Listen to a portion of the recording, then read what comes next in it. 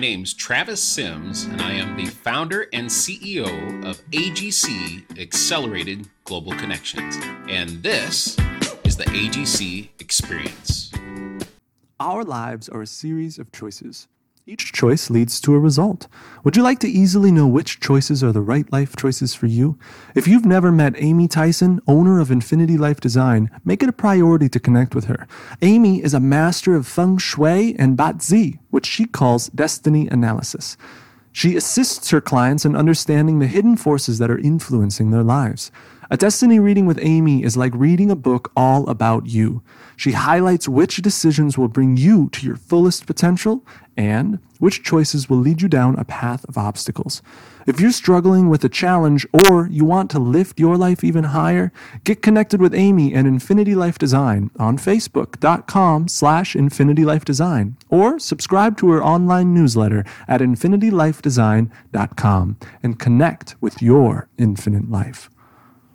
Is Seth Tufte. Seth Tufte is an entrepreneur, an educator, and an innovator. He'll be talking tonight on the conscious and unconscious mind. So before I get into it, let me just take myself out of it and introduce everyone to Seth. How you doing, Seth? I'm really good, Daenerys. How are you? I'm blessed. Well, thank you for joining us today. Take it away. Yeah, I've been looking forward to this, so I appreciate you guys having me on. So like Daenerys said, my name is Seth. I'm a private educator. In the past, I was a tutor, and now I work with adults as well as children, working on speech, language, vocabulary, all of that kind of stuff. I ran my own business here in the Twin Cities for a few years, and I've known Daenerys for quite a while. So when I was invited to come on here and give this talk, I was, let's just say I was excited. So yeah, today I want to talk about the mind and something called a program.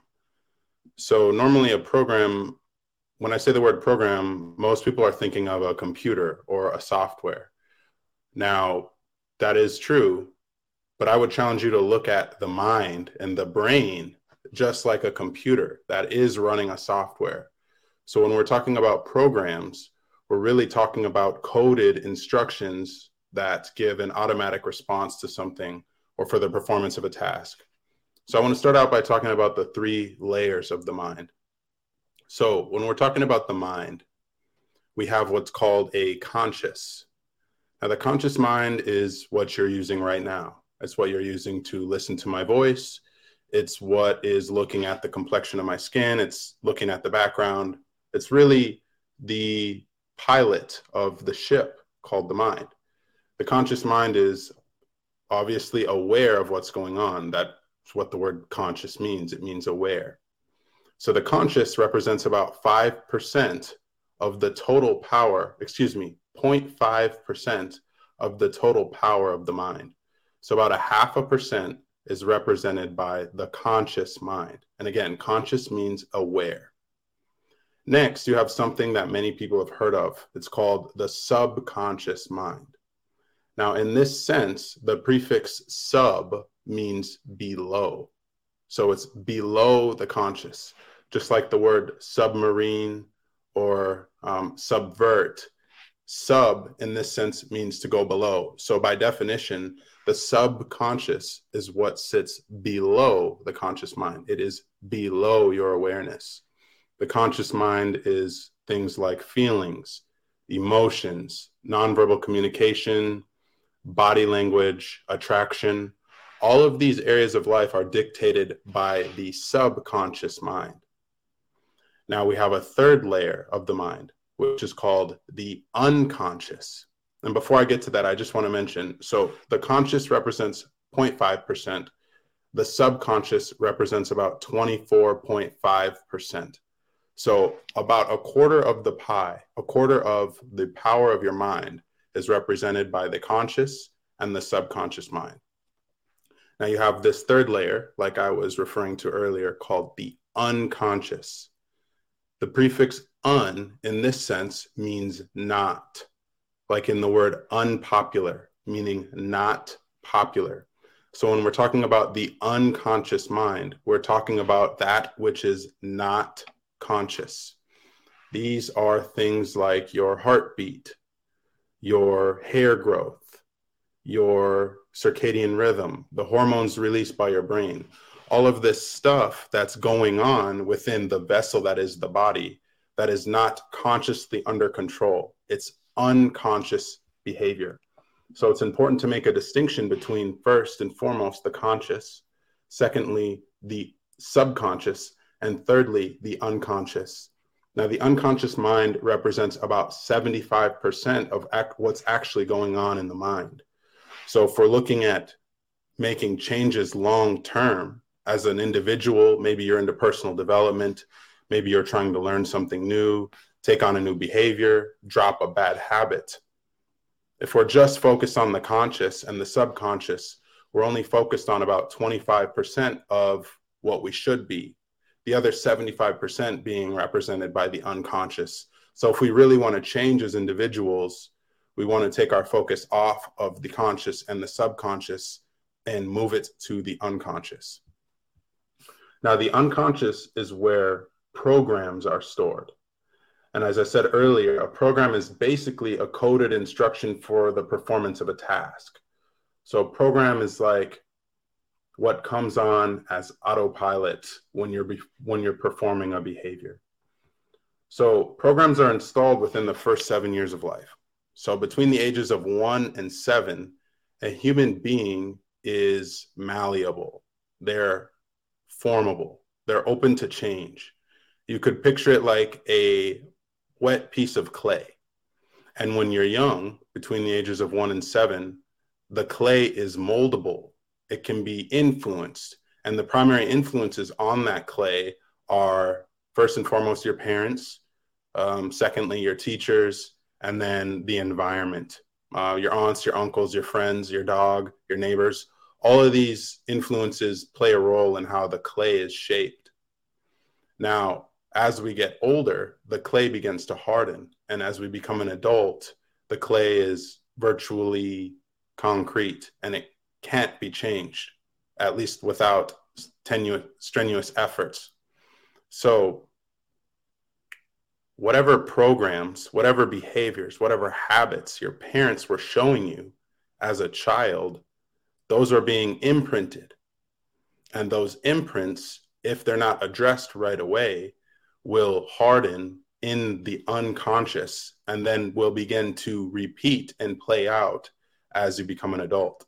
So if your parents ever told you money is evil, or it's hard to make money, or money is the root of all evil, or don't talk to strangers, right? If these are the kind of affirmations you're hearing as a child, as you get older, those same phrases, those same habits of thought are what dictate your behavior as an adult.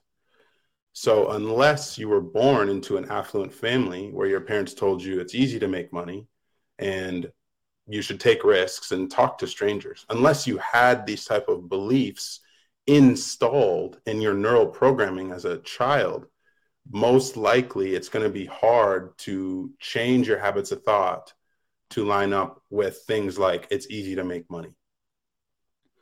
So when I was a kid, my mom would tell me, don't answer the door. It could be a stranger, right? So as an adult, as I became older, I had an aversion to answering the door. I would hear the doorbell ring or hear a knock on the door, and all of a sudden I would get this nasty feeling of fear and anxiety.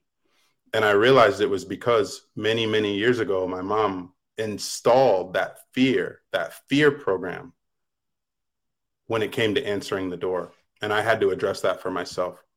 So the way for you to identify programs within yourself are, first and foremost, can you remember what your parents told you when you were young? Secondly, there's something called back chat.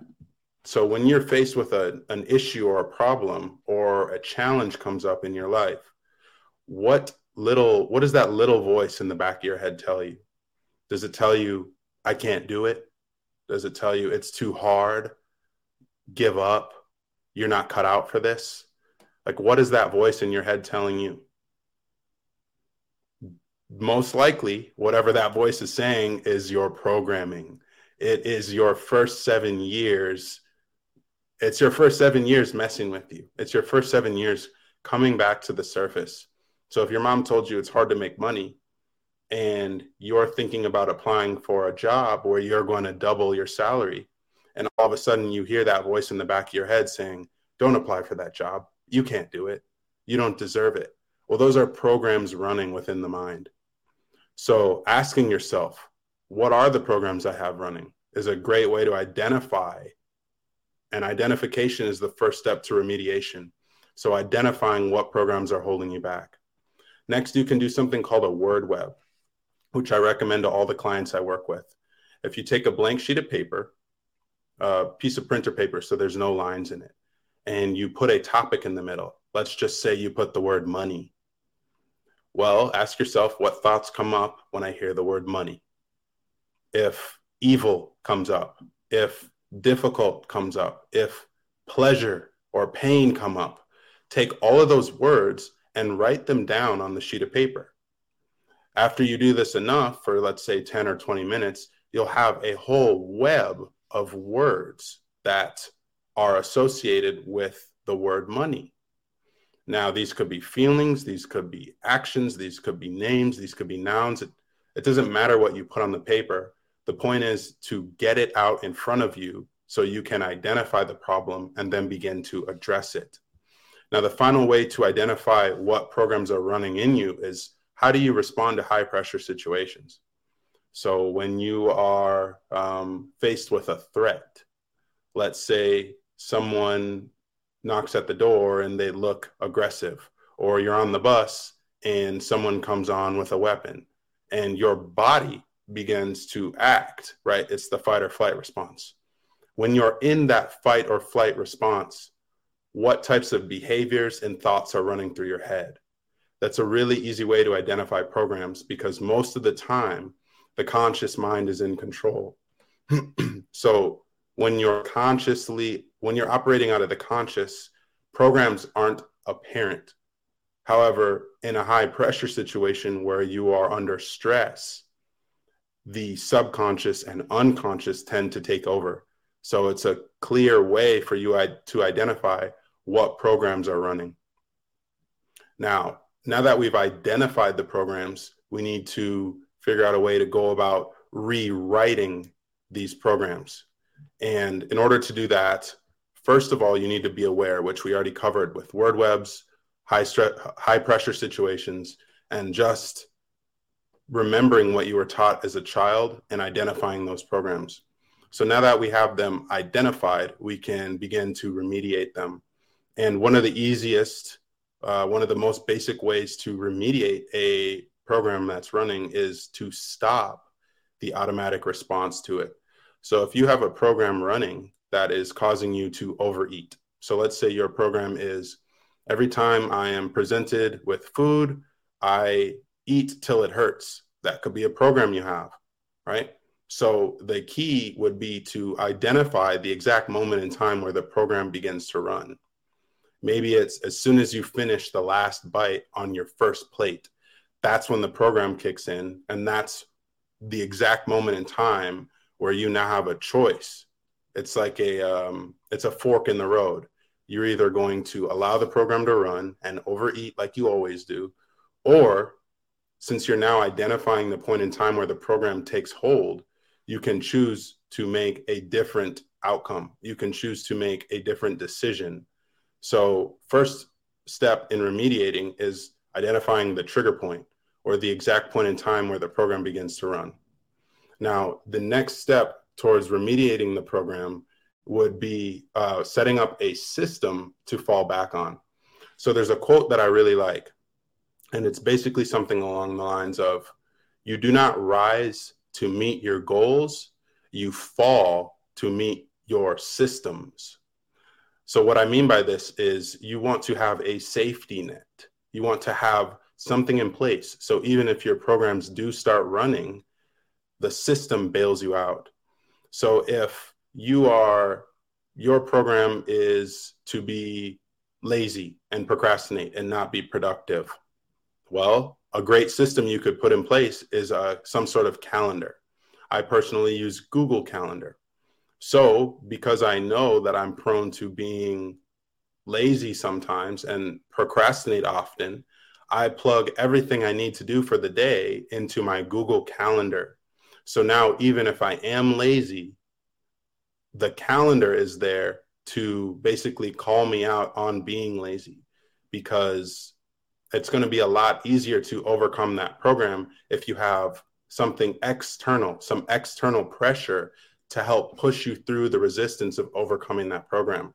So that's where something like Google Calendar would come in.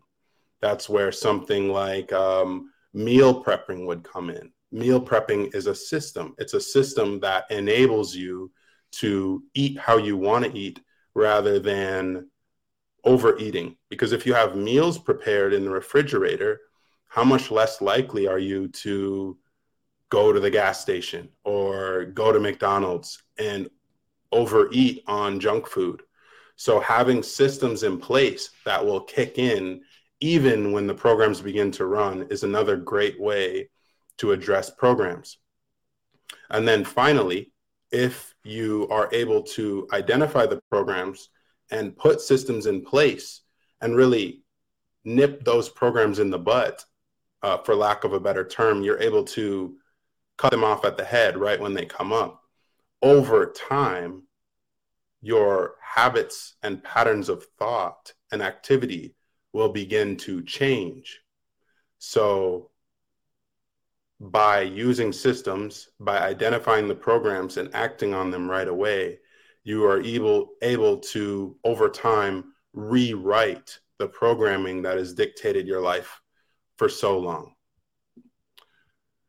And then the last way to rewrite programs would be to use a specific tool. So some people like meditation. Binaural beats are very popular. Affirmations, reading books, listening to audios, associating with like-minded people, listening to talks like this. All of these are ways to address your programming. And the key is to find what works best for your style and for your lifestyle, so that you're able to see optimal results in your life, in your business, in your health, whatever area it is you're trying to work on. Finding a solution that works for you is going to be